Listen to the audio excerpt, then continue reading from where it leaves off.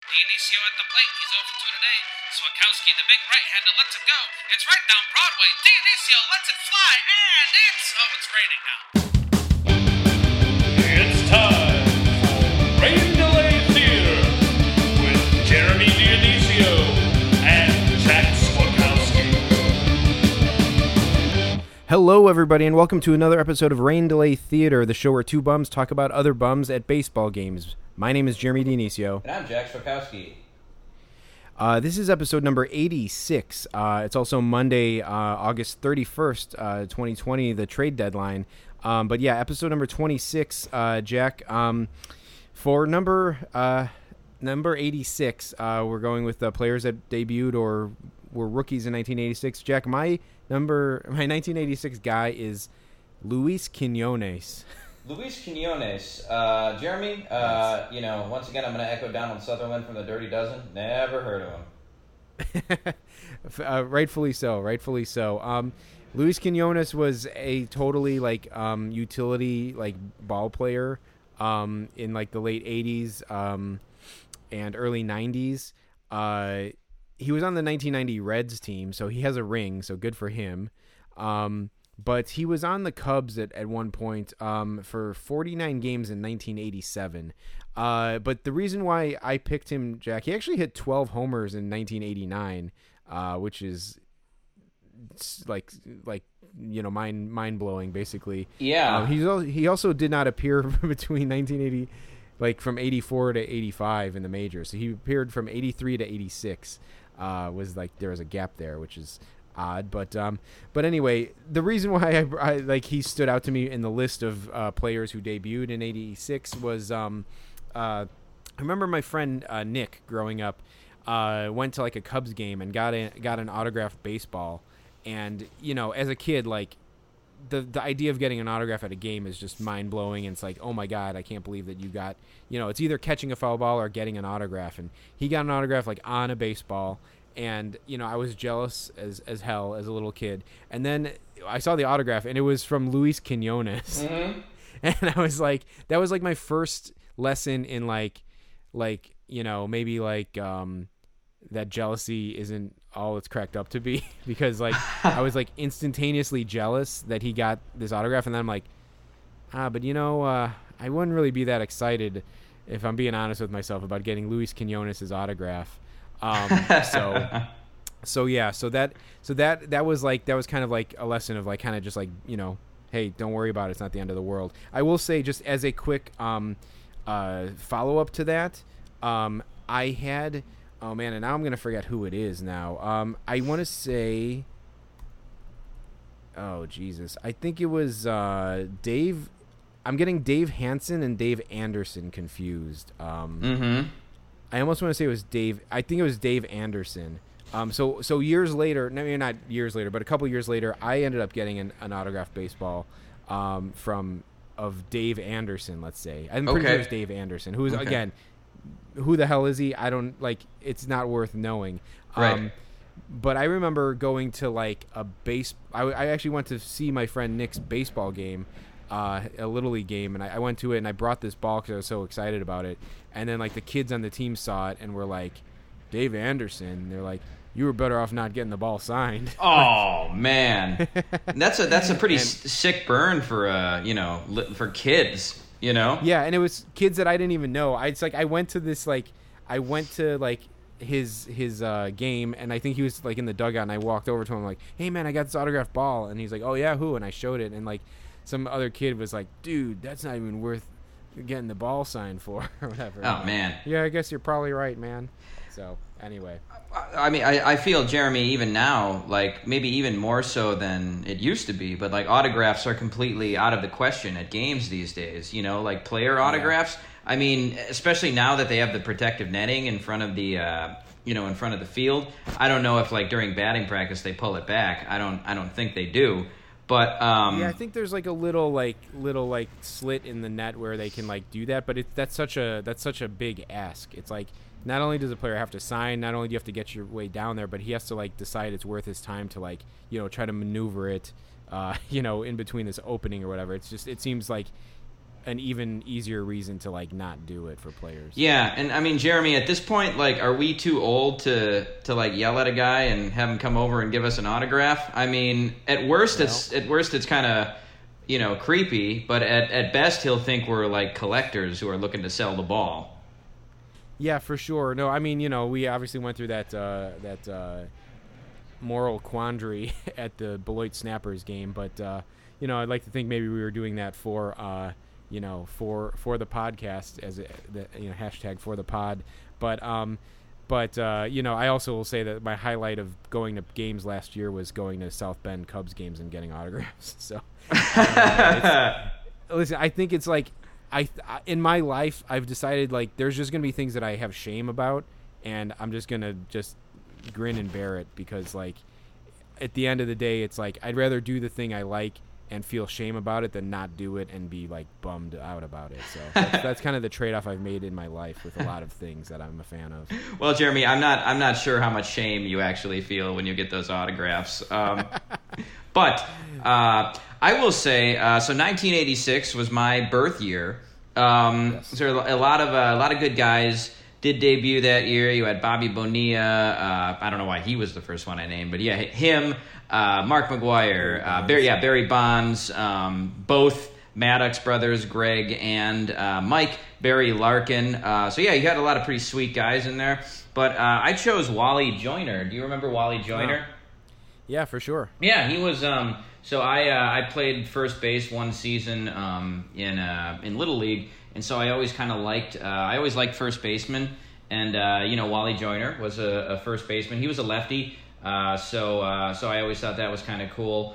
And he was a good hitter too. He had career 289. I mostly remember him being with the Royals, but he actually only played about four years there. He also played most of the late 90s with the Padres, and he spent one random year with the Braves. And he started his career with the Angels. He had a kind of a strange career because his first 2 years in the league, he had 22 and 34 homers, and he had 100 and 117 RBIs in those first 2 years.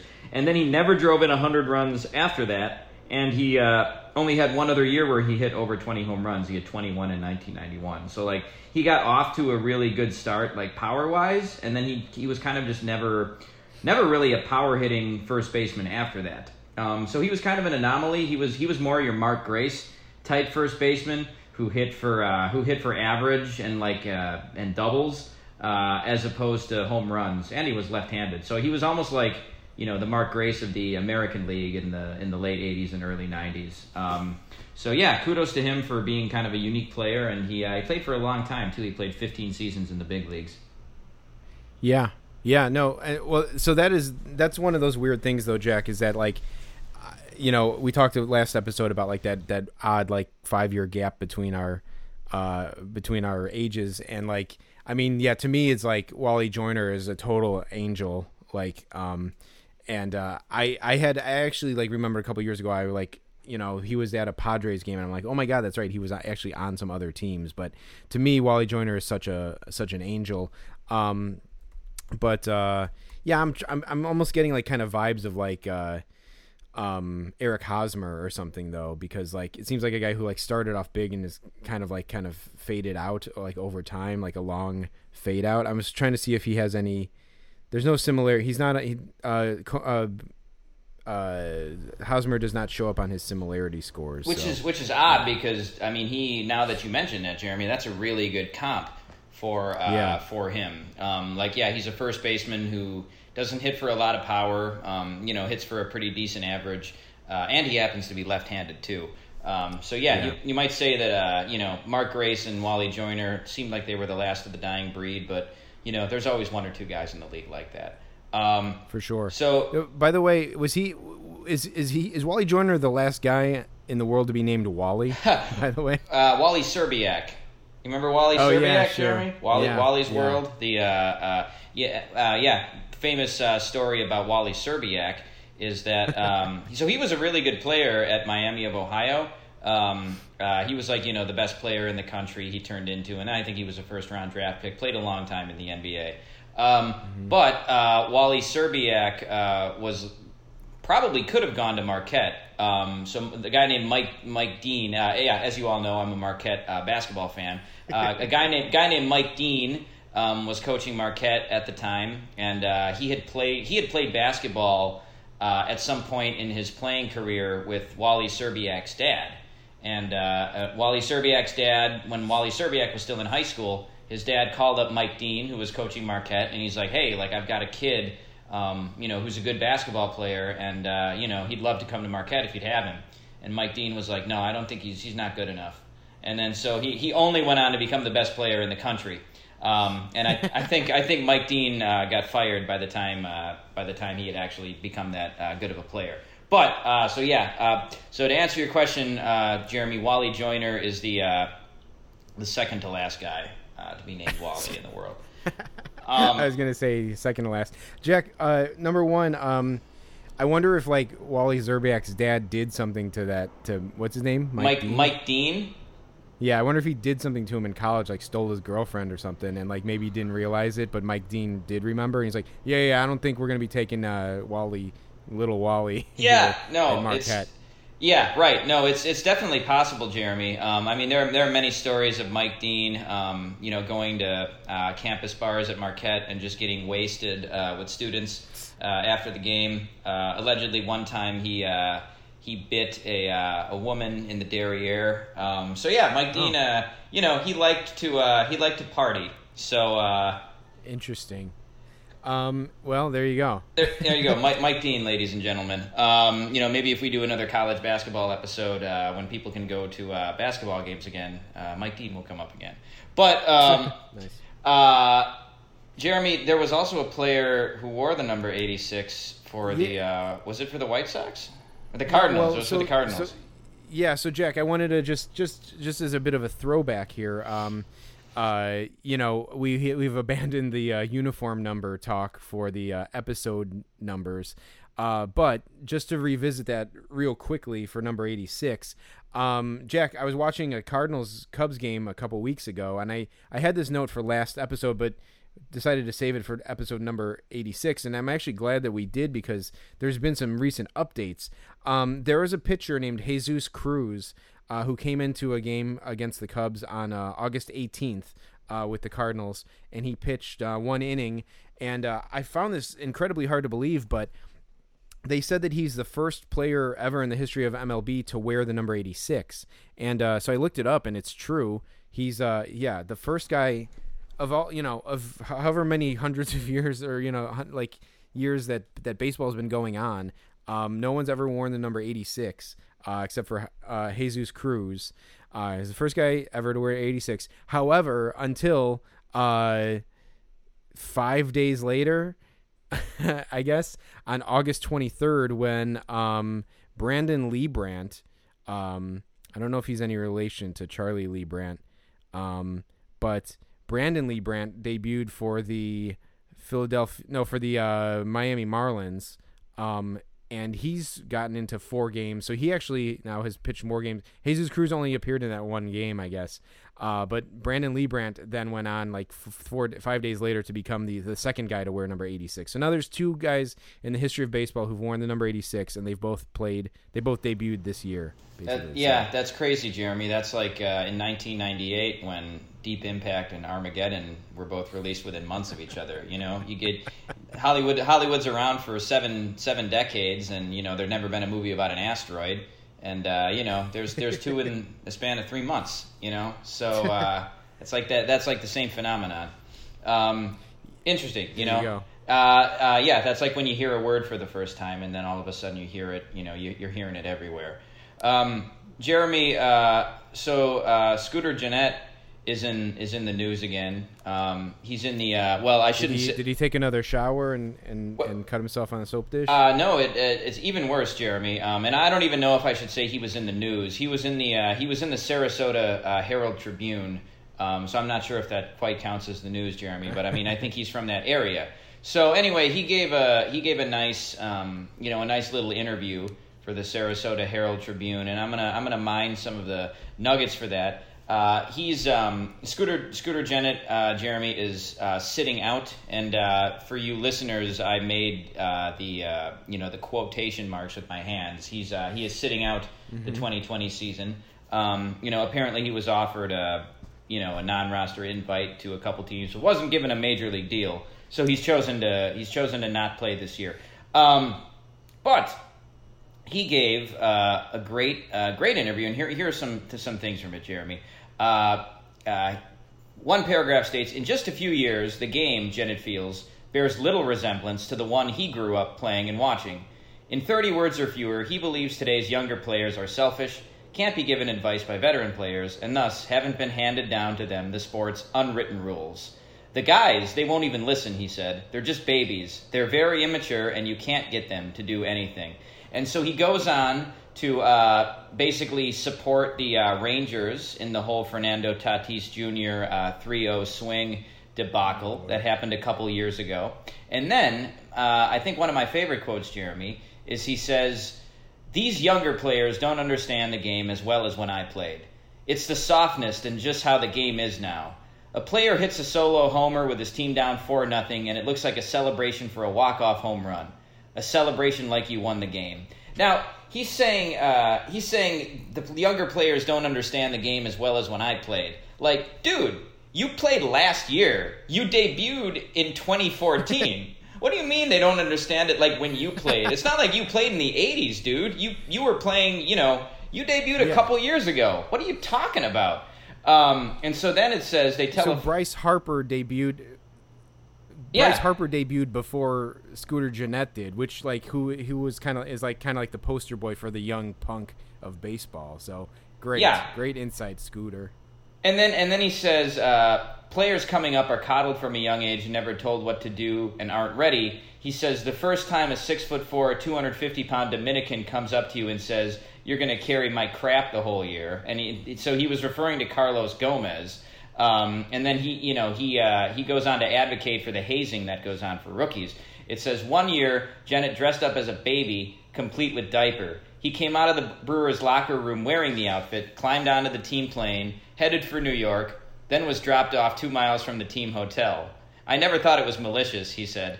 I think that's pretty malicious, man. I just don't think Scooter Gennett's teammates liked him. They made him dress up like a baby in a diaper and walk 2 miles through New York to a hotel, which is pretty great.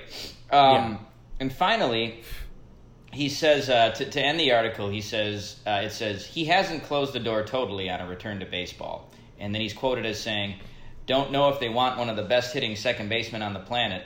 And then that was the end of the article. So I think Scooter Gennett, maybe in his isolation, has grown a little bit crazy, Jeremy. Yeah. I mean, delusional would be the word that comes to mind. I mean, I don't even know where to begin with that. I mean, there were talks that the Cubs were trying to trade for Scooter Gennett, I think, at some point. Was that at the deadline, or was that in the offseason? Maybe there was talk about him. Well, he was traded last year to the Giants, so it may have been at the deadline last year that the Reds were shopping him. Yeah, no, you know what? I think it was in spring training, because I think they ended up signing Jason Kipnis, and I was like, oh, okay, man, am I much rather have Jason Kipnis than Scooter Gennett. But I mean, obviously he sounds insane. I think I think the sad thing, and I can pinpoint on hazing specifically, which is like the perpetuating the fucking bullshitness of hazing, whether it's high school or on a sports team or a frat or sorority or whatever. It's like the whole thing about hazing is just fucking bitter assholes who are mad that they got hazed, trying to now take it out on someone else, which the whole time they were letting themselves get hazed, I'm sure in their mind they're just like, oh man, this sucks, but just wait, I'll be able to do it to someone else. And it's like, that's what keeps perpetuating this fucking bullshit hazing thing. And so I can see why he's into hazing, because he got fucking humiliated and made to look like a complete idiot. And so it's like the only way to save some sort of dignity is to try to make someone else have to go through that unnecessarily. I'll also say that for a guy named Scooter, he better be a throwback guy, because otherwise he has no place in the year 2020 with the name Scooter. So maybe he's he's adjusting to who he is and just kind of trying to play out that role, I guess. I don't know. Yeah, as the old veteran smoking a stogie and calling everybody kid. Jeremy, wasn't there a character from the Muppets named Scooter? Yeah, Scooter and Skeeter.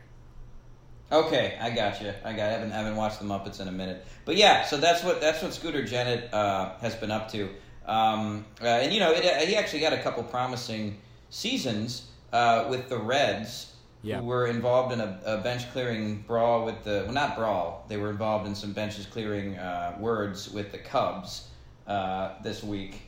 I wasn't watching the game live, but what did you think about it, Jeremy? I mean, it was pretty absurd. I think that TJ Antone or whatever his name is, threw over Rizzo's head after Rizzo had hit like 2 homers in the opening game of the doubleheader, and so like I think maybe his first at bat in the nightcap, he threw like directly over his head, and I mean it was pretty blatant, and like Rizzo was mad. He didn't really start shit. Like he kind of just like reacted, and then he turned around and I think he yelled at him like what the fuck are you doing, or like like what do you what's wrong with you or something, like rightfully so, like with that sort of action that happened, like that's kind of a natural reaction, and so then the next inning, who was batting? I forget who was batting. The new guy, Akiyama, was batting for the Reds, and I think Adbert Alzolay was pitching, and he threw it like high up but directly over the plate. And so then Joey Votto gets up. Joey Votto, who I normally love, like stands up on the dugout and he's like, that's the same thing. It's the same thing. And then like he like looks at Rizzo and he starts saying like, it's the same thing.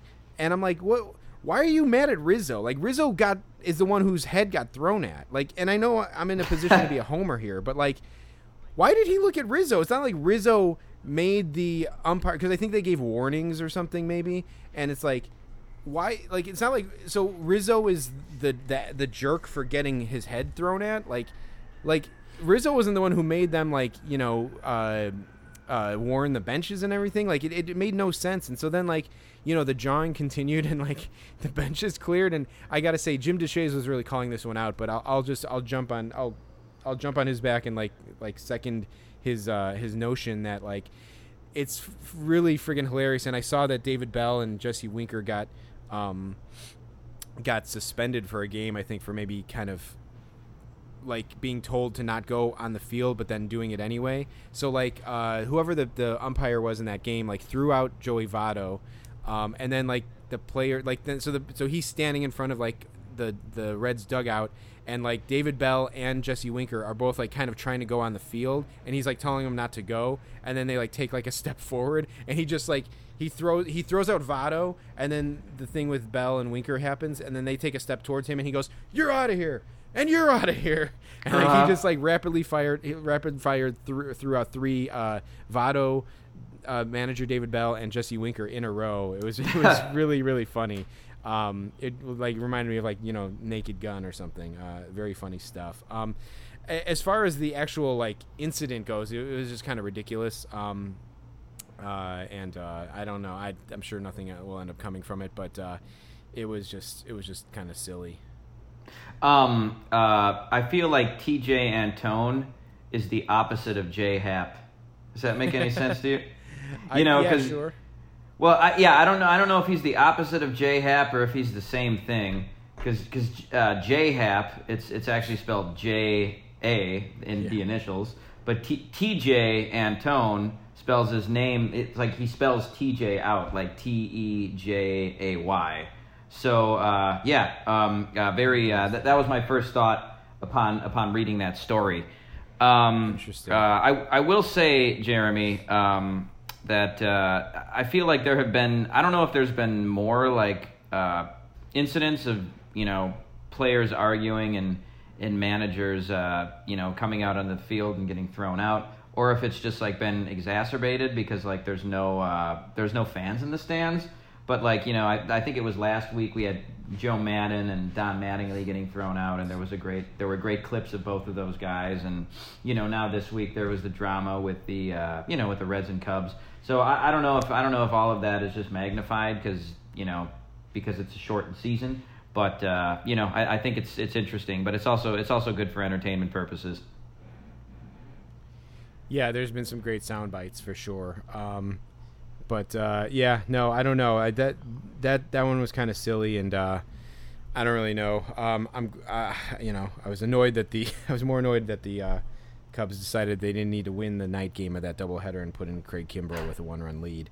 But that's neither here nor there. They blew him out the next day, so I guess all's well that ends well. But yeah, so I don't know. Well, Jeremy, the Cubs did get Jose Martinez, so. That who knows? Maybe that'll give them the extra boost they needed. I always kind of liked Jose Martinez when he was with the Cardinals. Yeah, he's a goofy guy, man. I mean, it turned out that the Cubs are, the Derek Dietrich Cubs era was never meant to be. So maybe Jose Martinez will be that like resident goof for the team, but he's just a weird, gawky, like, awkward looking guy, and luckily he's coming to the National League, although at this point now I guess he's probably going to be the DH. It's funny they said like he could spell Jason Hayward in the outfield, and it's like, oh god, like he's a butcher like in the field, Jose Martinez. So like yes, he is. To take out one of the best fielding outfielders for Jose Martinez would be pretty bad. But yeah, so they got Jose Martinez for like players to be named. There's a lot of these trades, Jack, that happened today. So like the trade deadline was earlier this afternoon. A lot of deals were made, and a lot of players to be named later were kind of in the mix this time around. I think it's just because there's no games being played and teams don't I haven't seen prospects play and everything. I don't know. Well, I think there's a couple reasons for that. First, I know that teams are only allowed to deal from their 60-man rosters that they've designated. So like they can't trade anybody who's not on like their 60-man roster. So that's so like basically what they have to do then is have like a player to be named later.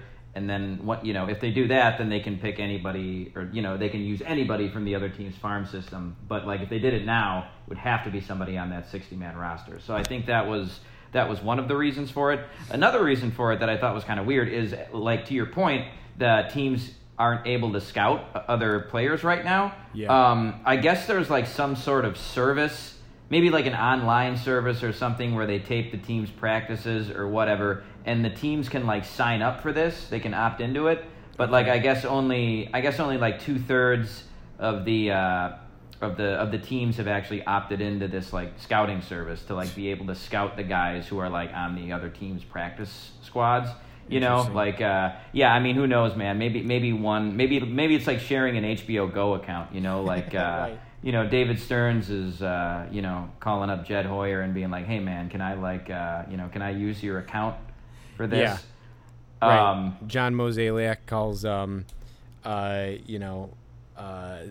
Rick Hahn, and he's like, "Hey, Rick, what the hell? You changed your password?" Yeah. So yeah, I think that explains why you've seen more player to be named laters than you would normally do. The biggest trade though was the Mike Clevenger trade. Obviously, I think I guess in my opinion anyway, that was the one that stood out to me the most. And Jeremy, like I think it just begs the question, like, do the Indians trade Mike Clevenger if if he doesn't do the thing with the COVID stuff? Like, I mean the guy's an ace, or at the very least a number 2. Yeah. So it doesn't seem to, especially for the players they got for him. I wasn't super impressed with the haul. Who did they get? They got Austin Hedges, Josh Naylor, Cal Quantrill, maybe one or two other guys.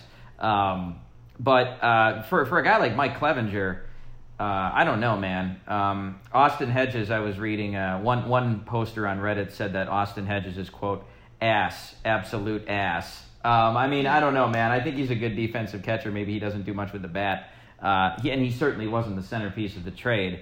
But Clevenger is a guy, he's relatively young, and he's 29. He's got 3 years of club control. And like the Indians are in contention. I mean, I think they're in first place right now. So even though maybe his teammates on the Indians hate him, like the guy's a really good pitcher. So like I don't understand trading him. But I take him on the Brewers. But he's a Padre now. Yeah, I mean, I guess they really doubled down on the message. It's too bad that they sent him to the Padres, whose arrow is definitely pointing up, and maybe even this year. It's they really should have sent him to like the Marlins or something. That would have been a really awesome message to send him. But no way do they trade him. I mean, like the guy, you say he's a number 2. He definitely, I would definitely say he's a number 2, and I'm not talking about the spot in the rotation. But yeah, I mean, the guy's a turd. Like, so, like, that's I commend them for sticking by that sentiment. I mean, when I saw that they called him back up, I was like, darn it. Like, of course, they just backslid on the message, which is fine. But I think they pretty much kind of did it just to be like, hey, here you go, teams. Like, this guy, remember, he's good. So, trade for him now. But yeah, I mean, it's kind of funny. I was actually like looking at the trades that they had made before the Clevenger trade, and like they acquired like 2 catchers. They got Austin Nola from the Mariners and Jason Castro from the Angels, and I'm like, geez, like who's the catcher in San Diego? Like they must really hate him, and I forgot that it was Austin Hedges, and like so now he's gone. God, that's got to be so painful, like to be a major leaguer traded away from like a team on the verge of exploding. It's just like, right, that's brutal, especially a guy who's been with the team for a couple years now. But yeah, so I mean, I don't know, I guess we'll see what happens with that. I didn't even know about the whole Clevenger Robert Flores from MLB Network thing that happened. I hadn't heard about that. Yeah, something happened. It was in the off season, maybe, I even forgot what it was now. But he got into a Twitter beef with Robert Flores from MLB Network. Let me see if I can pull it up really quick and give the long and short of it. Because so he should. This is from 2018. Also, this was like a long time ago, and like, I don't even remember what it was. It was something about a video where they were like the Indians were talking crap about the Astros, and then the Astros beat them or something, and he shared like a video, and Clevenger like tweeted like, "You're an idiot. Complete, utter, unknowledgeable. I hope you go around praising the hell out of who you compete with and you work for at MLB, and you still want to try and drag me. You're soft as pudding and have no real takes." I mean, I didn't realize Mike Clevenger was such a monosyllabic idiot, but he really is, and he calls himself Mr. Sunshine. I just don't get it, or Sunshine, Mike Sunshine Clevenger. I can't believe he's such a dope, and I didn't know it, but because I did kind of like him. Anyway, I think maybe the Indians didn't like him, and that's certainly something that probably Cleveland locals could expound more on. But I don't know. I think I'm sure the Indians are they don't mind getting rid of him, even though he is good, and they did not get a huge haul for him. So I don't know, but I commend them for doubling down on their stance. I guess Zach Plesac, they didn't even think enough to trade him. They're just burying him in the minors. So right, kind of funny. Well, Jeremy, and you gotta think the the Indians, who are all the pitchers they've let go of in the past couple of years? It was Clevenger, Bauer, and Kluber. They sent them all packing, and yet their rotation is still pretty good. So it seems like they're pretty good at developing pitchers. So I guess maybe they're not too worried about losing him. Sure, I would say the emergence of Aaron Savali and even Tristan McKenzie, who we talked about last week, probably helped them decide to make that, the move. But yeah. So other around the league, other trades that happened. I feel like the Padres traded away half their minor league roster, most of it to the Seattle Mariners. One of the guys who got traded in that was Taylor Trammell, who's a prospect who's still yet to debut, and now he's on his third team. He came up with the Cincinnati Reds, and I actually almost want to say was he even traded to the Reds? I can't remember, but he did really well in like a futures game a couple years ago, and then he got traded to the Padres, and I thought, okay, he's going to be part of this Padres youth movement, and now he's going to be part of the Mariners youth movement. Hopefully they call him up this year. I don't see why they shouldn't. But yeah, I guess in the future now he'll just be with Jared Kelenic and Julio Rodriguez. So yeah, I guess he's part of a new youth movement. But I kind of feel bad for the guy. He's been like a top prospect. He seems like a pretty funny guy, pretty like lighthearted guy, and he's already on his third team as a prospect. But is he related to Alan Trammell? But that was no. They are of different ethnological backgrounds. I don't know the political. Okay. I guess I've never really. I'm not too familiar with Taylor Trammell, Jeremy. Yeah. But yeah. So, right. Okay. Yeah, okay. I hear you. Yeah. So he's I'm pretty excited about him getting to the majors. Who else? What other trades stood out to you, Jack? Well, Jeremy, I was going to say the one of your previous comments leads me into a segue to the trade. One of the trades I was going to talk about, which is the Rockies just acquired Kevin Pillar from the Red Sox, and I guess it's really no surprise, Jeremy, that the Red Sox traded Kevin Pillar because he made some pretty boneheaded comments earlier this week involving all of the different social issues that are going on right now. In a word, Kevin Pillar basically said that all lives matter at a press conference. Okay. They were asking him, because Jackie Bradley Jr. is the lone black player on the Red Sox, and so they after all of the things that happened in Kenosha last week or earlier this week, a bunch of MLB teams decided to sit out their games in protest, and the Red Sox were one of those teams, and they asked Kevin Pillar, they're like, what was it like for you guys to make that decision? And he was like, well, frankly, it was a tough decision for a lot of guys.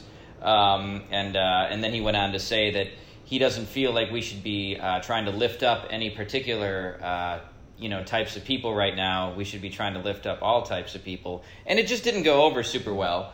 And so the next day he issued an apology, probably at the request of the team, but he videotaped an apology. So it was fast. It was a fast apology on his part. But yeah, he totally screwed up. So they sent him packing to the Rockies.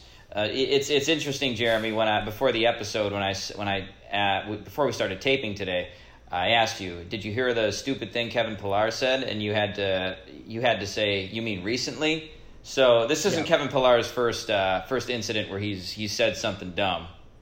No, he called. Now I don't remember if it's Jason Mott or Kevin Gossman, but he called him an FAG for throwing a pitch inside or something a couple years ago, and he had to apologize for that too.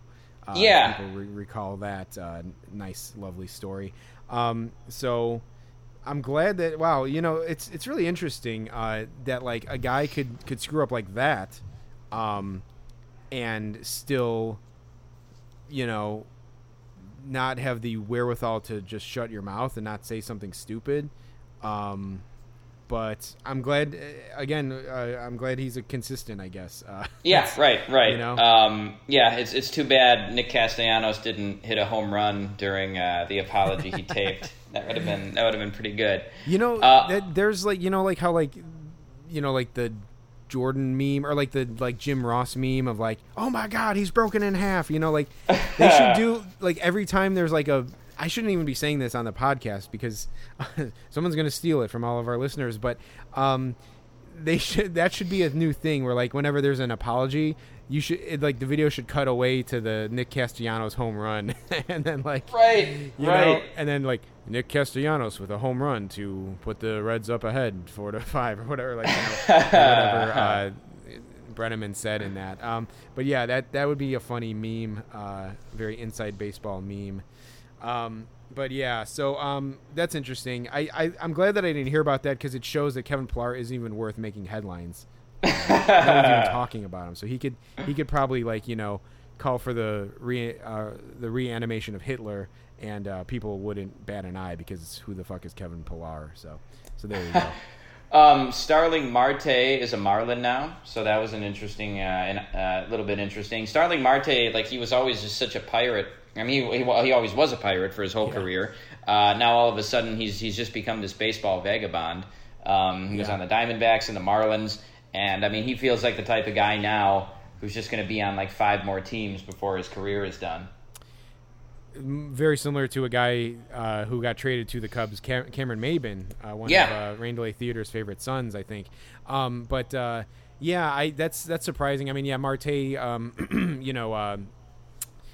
got busted for steroids a couple years ago, and I think like his star has kind of like fizzled out a little bit. Although was he doing okay in Arizona this year? Did he have okay numbers? Or, I didn't even really look at his numbers in Arizona. I thought I had checked in with him at some point, and he was like doing okay.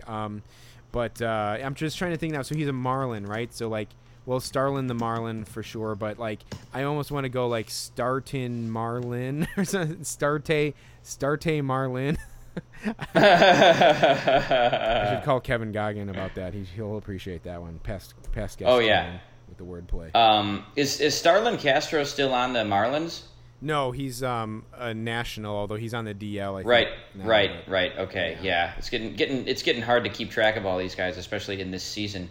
I will say, Jeremy, that now like when I look at Baseball Reference and I look at a guy's numbers from this year, it's like they don't mean anything to me. I see a guy's played 21 games, and I'm like, I guess like most teams who played all their games have in the mid 30s now. But, I see a guy's played like 21. I'm like, so has he played like every game, or is it is that like every game that his team has played because he's had so many games canceled? So it's like it's hard to get a feel for how guys are doing or what their numbers are because like, I then have to like look at the team's record and I don't know. It's confusing. Yeah. No, for sure. It was going to be hard enough just kind of like putting it into perspective with 60 games played. But yeah, like if you look at someone like on the St. Louis Cardinals. This year, it's like, who knows how many games they're going to end up playing, like 53 or something. So like that's going to like kind of skew the numbers. I did see something that like Starling Marte could end up playing 63 games this year or something. Oh wow! Because I guess he already played X amount with the Diamondbacks, and if he makes more up with the Marlins, he'll end up with like 63. So that kind of gives us shades into those couple guys. Phil Bradley and Greg Walker, were they, who like appeared in 163 games? I was just gonna say, but yet the team, did their team play 163 games, or was it like? I don't know because I remember looking to see if those guys were traded mid-season and they weren't. So I don't know. Yeah, I still don't know. Still don't know on that one, but I feel like one time I saw in Baseball Reference a guy who played 164 games. So okay. I'm not sure if that's if that was accurate or whatever. I'll have to look into that again. Yeah, I don't see how it's possible, but anyway, no. without a trade scenario, but whatever. I don't know. Yeah, I'm trying to. There were a lot of trades today, yeah, I mean, Mike Minor was traded to the A's from the Rangers. I was going to say, It is a minor move, and I was going to say, like, I wonder if he's going to like try to if the A's would be willing to throw a game for him so he can try to get like his 100th strikeout of the season or whatever that benchmark would be for a 60 game season. But yeah, so Mike Minor is in A now. Todd Frazier is back with the Mets, which seems like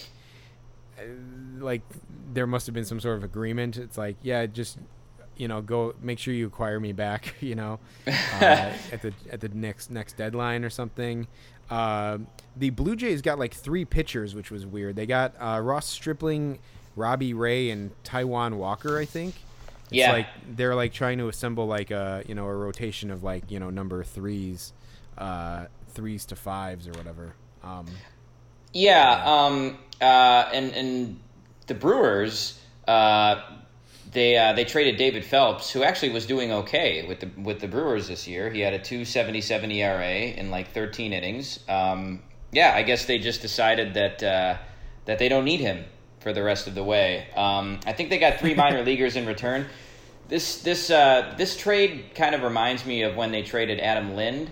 I think it was Adam Lind to the Mariners for for those 3 like 19-year-old prospects, one of whom turned out to be Freddie Peralta. So if I'm not mistaken, so hopefully this trade turns into something like that. Not that I'm like super broken up about David Phelps being traded. Sure. I like to think how that conversation went. It's like, hey David, bad news. We're trading you to the Phillies. Sorry. And then David Phelps was like, yeah, aren't we trying to win a World Series here? And then they're like, yep. But got to trade you. Sorry. And then he's like, but the Phillies, aren't they trying to win a World Series? And aren't they competing against you? So possibly trading me to the Phillies could, hurt you in the playoffs. And like, yeah, we know that, but we're still trading you. So I feel like it's like a double or triple diss to David Phelps, but so be it, I guess. I mean, that's a good point, Jeremy. Like the Brewers and Phillies, they're in the same league. So, that trade could come back to bite them. I doubt it. But the biggest trade for the Brewers would be the trade that they didn't make. There was a lot of speculation that they were going to trade Josh Hader away. And I would have been okay with that. They said that the asking price for Josh Hader was bananas. Rightfully so. We both said rightfully so on this podcast, Jeremy. David Ross would be proud. But yeah, there was a rumor for a little while that Josh Hader was going to be traded to the White Sox for possibly Michael Kopech and Andrew Vaughn. And I would still be down with that trade happening like in the offseason. But and I think it very well could. Hader's got 3 years of club control left after this. So I would be okay with them trading him, selling high on him. Yeah, I mean, that would be a nice haul for sure. Michael Kopech's off the field issues notwithstanding, but Kopech was one of the guys rumored to be in. Like, for a brief second there was a rumor that Clevenger was and the Indians and the Sox were talking about trading Clevenger to the White Sox. Like that was absurd. I don't even know why that was ever a story, but it was. Yeah, Kopech was rumored to be in that deal as well. So I don't really know, but. Yeah, I mean, if I was the Brewers, I would probably definitely want to make that trade. But I don't really know. That's interesting. But one more thing, Jeremy. And one more thing, as Columbo would say, Trevor Rosenthal was also acquired by the San Diego Padres from the Royals. Like, how did Trevor Rosenthal become a piece that a team wants to get? Like, that guy was done, man. He was out of baseball. He somehow had a good year this year, and kind of brought it back, I guess. But that one kind of astounds me as well. There were a lot of trades. Not too many blockbusters other than the Clevenger one. But it was a strange deadline to be sure. So we'll have to see if any of those end up having an impact. I guess the topic of this episode, which were, if you could call it that, So Gerard Dyson was traded to the White Sox from the Pittsburgh Pirates. And I didn't really know a lot about Gerard Dyson's background, so I was just kind of looking him up on Baseball Reference, and I was shocked to see that he was a 50th round draft pick of the Royals in, I think, 2006, back when the draft still had 50 rounds. And he was not one of those guys who was drafted in the 50th round and then redrafted higher. He was just drafted in the 50th round, and he made his way all the way to the major leagues. I mean, if that isn't a long shot, I don't know what is.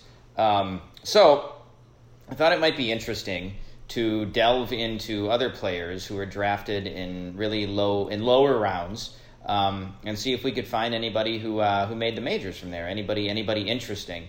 So I think I did rounds 28 through 30 from the years 2015 to 2005, and the reason I chose those is because the draft stopped having 50 rounds after a while. Did it not, Jeremy?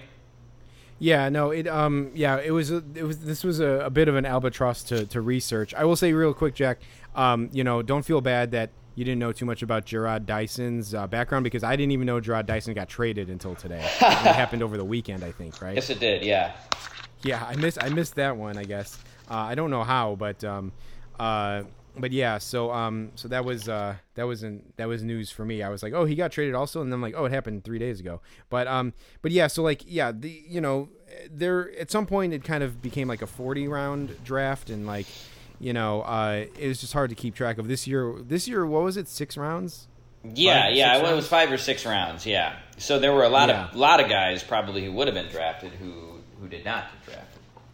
Yeah, just crazy. It's crazy that you can go from like a 40 round draft to a 5 round draft, but yeah. So yeah, and and so we did try to. We basically tried to scrape like the bottom of the draft rounds, whether that was like rounds 45 to 50 or rounds 35 to 40 or 25 to whatever. So I was actually, Jack, looking through like the 30s, okay, the 30s picks, like sure, like in the mid 30s basically. So, and yeah, I don't know. What do you got, Jack? Yeah. So Jeremy, the first one I was going to do, this is kind of a surprise to me, was not the guy, but other circumstances surrounding it. But in 2013, the Blue Jays drafted Rowdy Tellez in the 30th round. I mean, now that in itself is not that surprising, but they gave him an $850,000 signing bonus as a 30th round draft pick. That's crazy. God. I mean, that is, I guess to say the least, that's way over slot of like what those players were getting paid, which is probably like, maybe $10,000 for a 30th round pick, or maybe more, maybe a little more than that. But yeah, I mean, signing a 30th round draft pick for $850,000, they must have really been trying to convince him not to go to college, because he was drafted out of high school. Yeah. So that's very weird. Yeah, very weird and very very rare. So that was in 2013 that they drafted Rowdy Tellez. And he's ended up making the major league, so I guess their investment paid off. Yeah. How about you, Jeremy? What do you got? I mean, Jack, I really have like nobody. I mean, maybe I should have like expanded to earlier rounds, but like every like I would come across like a general bum name, like a Brett Oberholzer. Yeah. Or like I'm trying to think of some other bums that I saw. I mean, at first I got excited because I saw Tim Lincecum. And I'm like, oh yeah, no. I looked at his thing, and he was a first-round draft pick. I mean, James Marvell. I don't even know how to say it, from the Pirates, yeah, was Pirates. a 36th round draft pick in 2015. Jacob Waguespack is was a 37th round draft pick in 2017. Yeah. And none of these guys got redrafted.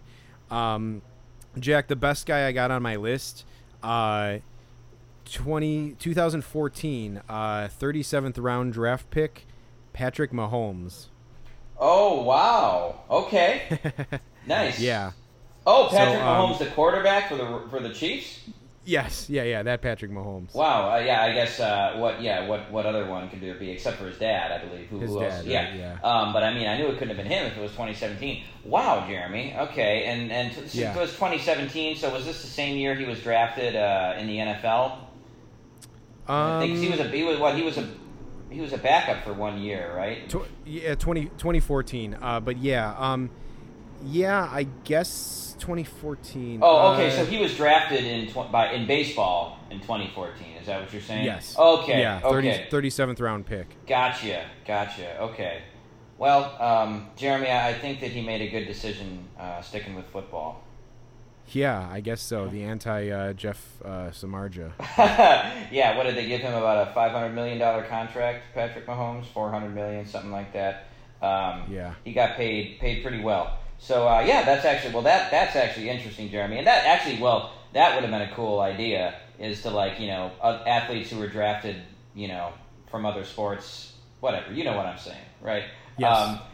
But we might have also come to realize that maybe there aren't that many of those guys as well. Although I will say that I think Todd Helton played college football, and he was like Peyton Manning's backup at the University of Tennessee. Right.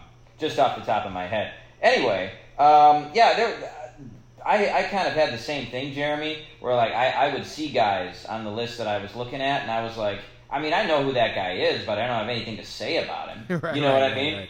Right. There was, I will say, I believe former Hitters Academy alum Jacob Junis, if I'm not mistaken. I think he was in Hitters Academy. I think I saw his. Yeah. I think I saw his name in southern Wisconsin, there where we saw southern Wisconsin, where we saw the indoor youth baseball game.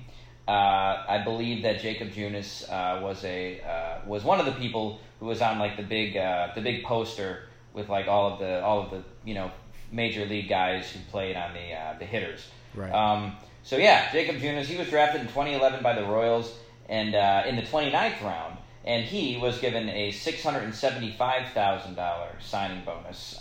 For some reason, the signing bonuses stuff kind of jumped out at me. I mean, again, $675,000 for a 29th round pick. The Royals must have really wanted to sign him. So I thought that was interesting. Jake Diekman was drafted by the Phillies in 2007 in the 30th round.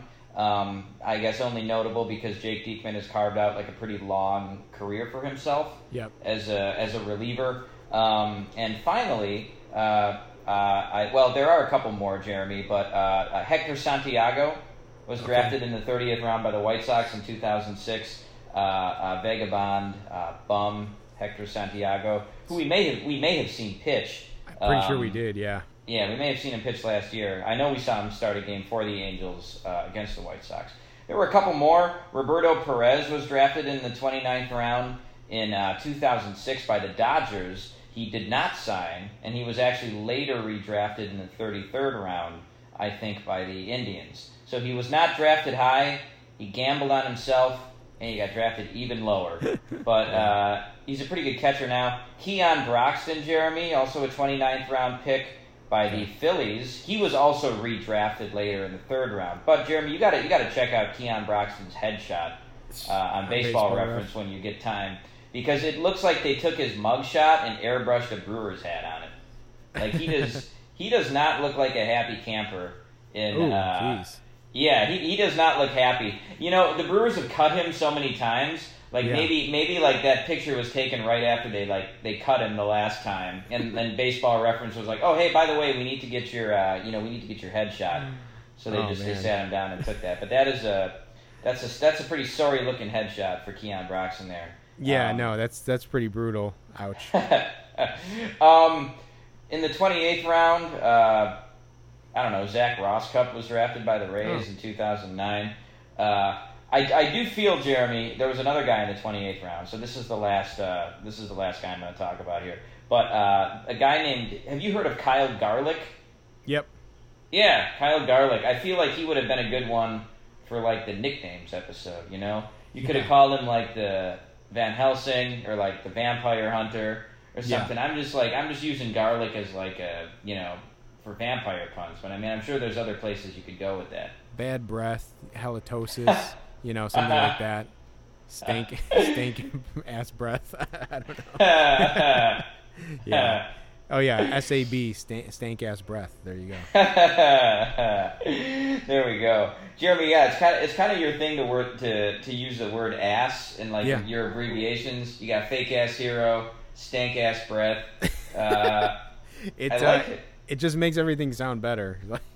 But yeah. So that I mean, so I guess we couldn't really recapture that magic of Gerard Dyson there with the premise. I mean, the go-to example of like the low round draft pick who became a superstar, I would say is probably Mike Piazza, right? Yep. 62nd round draft pick in 1988. Somehow goes on to start clubbing like 40 plus homers in a year as a catcher. Couldn't imagine what could have contributed to that. But he's also Tommy Lasorda's cousin or some crap or whatever. So yeah, like he's his godson or something. Something weird. But yeah. So anyway, yeah. I guess we, I mean, it's hard, and like I think like best case scenario, like a lot of those guys who get drafted in those late rounds are usually like relief pitchers, and so it's like yeah.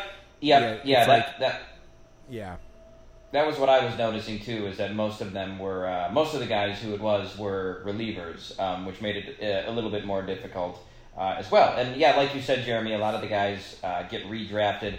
Buster Posey was drafted in the 50th round in some draft as a right-handed pitcher, which I thought was pretty odd. Interesting. Yeah. So so our rule was that the guy could not be redrafted, and it turns out, Jeremy, that there's just not a lot of guys who make it from those later rounds. It's a long shot. Yeah, very true. But since it was the trade deadline, Jeremy, maybe we can end this episode on a happy note by talking about some of our all-time favorite trades. Do you have one or more that you like, Jeremy? Yeah, and it's obviously there's going to be a lot of homerism here and a lot of home team trades. I mean, I think the obvious ones are like the ones from 2003, right, for the Cubs when they made those final pushes to put together that team. I mean, the all-time best trade I think in the history of the Cubs is Kenny Lofton and Aramis Ramirez to the Pirates for Jose Hernandez and a player to be named later, ill-failed.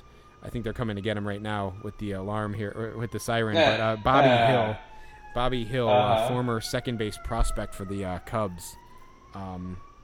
Right. So the Cubs traded those guys to the Pirates, and in turn the Pirates traded the Cubs Aramis Ramirez and Jose Hernandez. And Kenny Lofton. Jose Hernandez actually went away from the Cubs. Jose, yeah, that's right. Because I hit that. Yeah, okay. So yeah, they got Kenny Lofton and Aramis Ramirez. The whole thing with Jose Hernandez was like it was his second stint with the Cubs, and he obviously was like the guy who was threatening to break the strikeout record for a season. And it's like, this guy sucks. Like, what are we gonna do? Like, we're stuck with this guy. And somehow they were able to turn him into. He was, kind of like the centerpiece of that trade. I mean, I don't know. I guess Bobby Hill was a player to be named later, and he ended up, I guess maybe also becoming a co-headliner of that trade. But they turned him into Aramis Ramirez, and not only that, but they got Kenny Lofton in the deal too, who helped them out a big time in 2003. So it was just a all-timer trade, for the Cubs, and bad for the Pirates. Yeah, no, that is a good trade. Jeremy, Jose Hernandez did make one All-Star team in 2002 with the Brewers. Yeah, he was a Brewer too. And his big thing was striking out, though. Yeah. He struck out 185 and 188 times with the Brewers in 2001 and 2002. I think that year 2003 that you're referring to, Jeremy, he struck out 177 times that season. So what right does a guy like that have to be striking out that much? I don't know, but yeah, that is one heck of a trade, and Aramis Ramirez turned into a beast for the Cubs for years. For years, yeah. So I don't know what the Pirates were thinking when they did that one. Jeremy, if I had to name a trade that I really liked, and we can talk about a couple here. But I'm sure I probably brought this up on the podcast before. But it was definitely the best trade in the history of the Brewers. It was the CC Sabathia trade that they got him mid-season from the Cleveland Indians in 2008. And that was a terrific trade, Jeremy, and they actually did it a couple weeks early, too, before the deadline, so that they could get a few more starts out of him. Mm-hmm. He had just an outstanding season with the Brewers that year. He was, so they got him on July 7th, so it looks like they got him a little bit before the All-Star break, so I think they wanted to get him that one start before the All-Star break. His stats were ridiculous that season. He had a 1.65 ERA and 130 innings. He was just a stud. He pitched 7 complete games that year. Yeah. I'm trying to see here. Did that? I'm looking at his totals. Holy shit, man! I never saw this. I never realized this. So he started 17 games with the Brewers last year, or that year in 2008. He completed. He was like 10-1. He was 11-2. Okay. But he pitched 7 complete games with the Brewers in 17 games. 7. He had 10 complete games in total for that season. But 7 of those complete games for the Brewers, he had 3 shutouts. They just rode this guy for all he was worth. And he pitched it. He did an outstanding job for them. And it was his contract year. So he was just pitching out of his mind, and he then got a ridiculous contract from the Yankees. I think it was like 8 years and $170 million or something like that. But he was amazing for the Brewers, and he pitched them into the playoffs that year. Yeah, for sure. Yeah, no, that was even as a Cubs fan who was a fan of the team who was kind of competing with the Brewers that year, they ended up both making the playoffs, I think, right? Yeah, the Brewers got the wild card, and the Cubs, I think, won the division that year. Yeah, and then neither one did anything in the playoffs, I think. But, no. But yeah, like it was actually kind of crazy to see. There was a little less tension with the Brewers because this was like one of the first years that the Brewers were good in a while, I think. And so it was kind of cool to see, and it was just cool to see him dominating so much. And it might have been the last time the Brewers had a good starting pitcher, I think. The Brewers they never have that like starter who's just like completely dominant. Brandon Woodruff has the stuff that looks like he might be the guy. Adrian Hauser has really good stuff, but the Brewers just never have good starting pitchers. It's kind of infuriating. Yeah. I don't know. Yeah, I don't know how it can possibly happen, but it just doesn't seem like it's just not one of those things that's ever worked out for them. It's like the Bears with quarterbacks. They just won't, they just can't get they won't shell out for a good one, and they just can't get stuck with a good one, I guess. But yeah, so that was I have to imagine that was a pretty big one for Brewers fans. There's you got the Grudzielana Karos also happened in 2003 for the Cubs for Todd Hundley, which was crazy that they were able to get rid of Todd Hundley and turn him into any sort of useful pieces because he was so bad for the Cubs. I remember when they got Nomar in 2004, I think. Yeah. That was a big that actually probably was that probably was the biggest deal trade for me as a Cubs fan. Just I can't believe that they got him. We've talked about the Fred McGriff trade before. I was really excited about that. And he had to go, he had to think about it for a month, which should make me hate him. But, I still like Fred McGriff. Sure. But yeah, so all those. Here's one trade, Jack, that stood out to me for the Cubs. The Rich Harden trade. Do you remember the Rich Harden trade, Jack? Not so well. All right, so the Cubs got from the Oakland A's, they got Rich Harden and Chad Gaudin. Chad Gaudin actually did a sneaky good job for the Cubs after they acquired him. He was kind of like a swingman out of the bullpen, but he ended up starting a bunch of games, I think. But they traded him for Sean Gallagher, who seemed was going to be a promising pitcher. Eric Patterson, not Corey Patterson, but Eric Patterson, his brother, who was just as bad.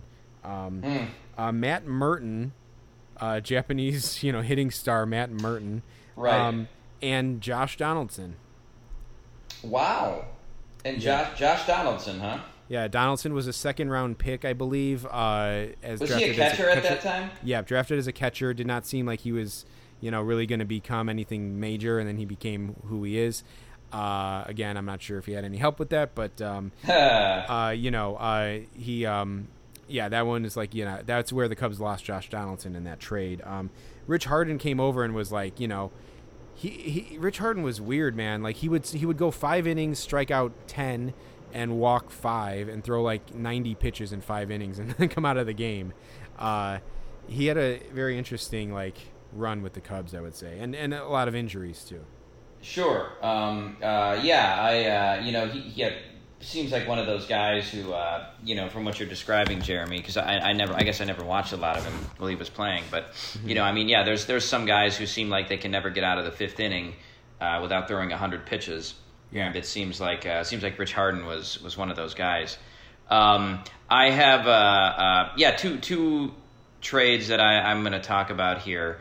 The one would be the Jeremy Burnitz for Kevin Seitzer trade that the Brewers made in 1996.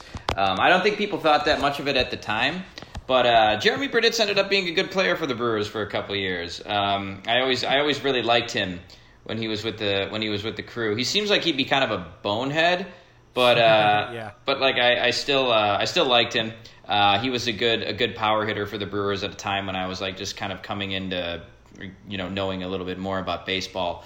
So that was cool. And also, this was a very small trade, but the Curtis Granderson trade that the Brewers made in 2018, they traded some minor leaguer to, God, who was it? Who the hell was Curtis Granderson even on that year before the Brewers? I don't know. I would have to look it up. It wasn't the Blue Jays, was it? Yeah, I think it was the Blue Jays. So they got him from the Blue Jays. He spent 2 months with the Brewers. I think he hit maybe 3 home runs. I'm actually looking right now. Yeah, he had 2 home runs with the Brewers.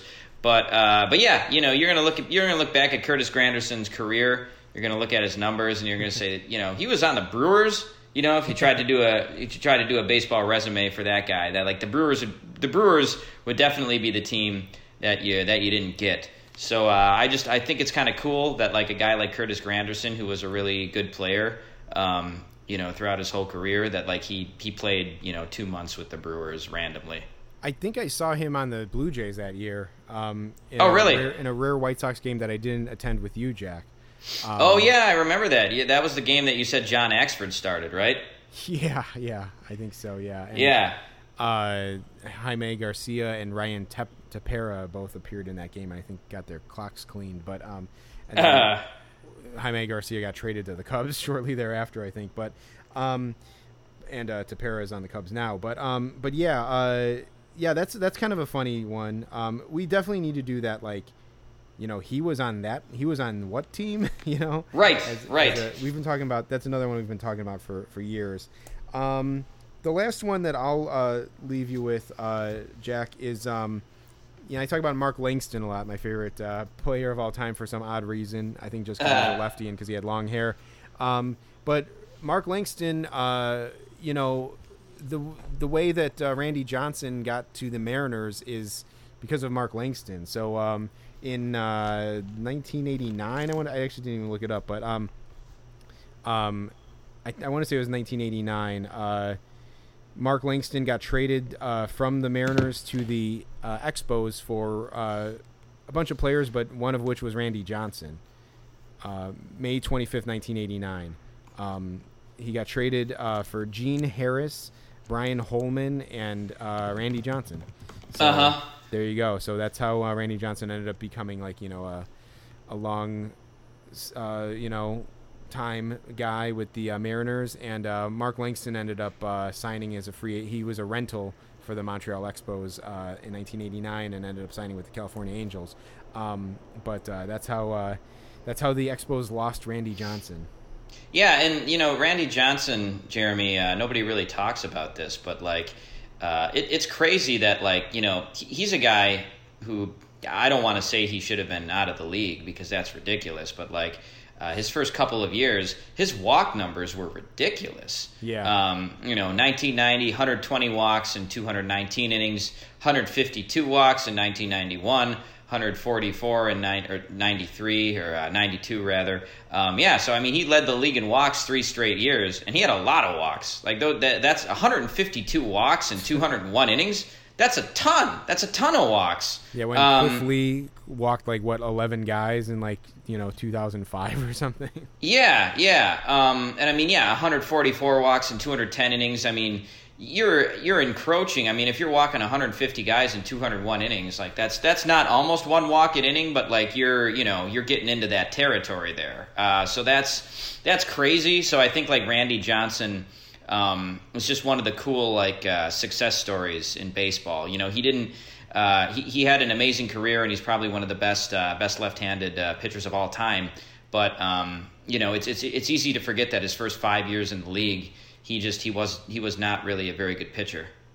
Yeah, for sure. I mean, that's one of the things that I'm sure Scooter Jeanette is a strong believer in this, but you got to stick with guys. You got to give them a chance to work it out. Like Greg Maddux was really bad for the Cubs, I think, for a couple of years early on. And we all know what happened with him. And so, it is kind of crazy to think about these guys getting 4 years to work it out. It doesn't happen anymore. It really does not. Well, cool, Jeremy. I think that's going to probably about do it for episode number 86. What do you think? Yeah, let's wrap it up, Jack. All right, sounds good. Well, for Rain Delay Theater, I'm Jack Swakowski. And I'm Jeremy Dionisio. And we'll see you next time. So long.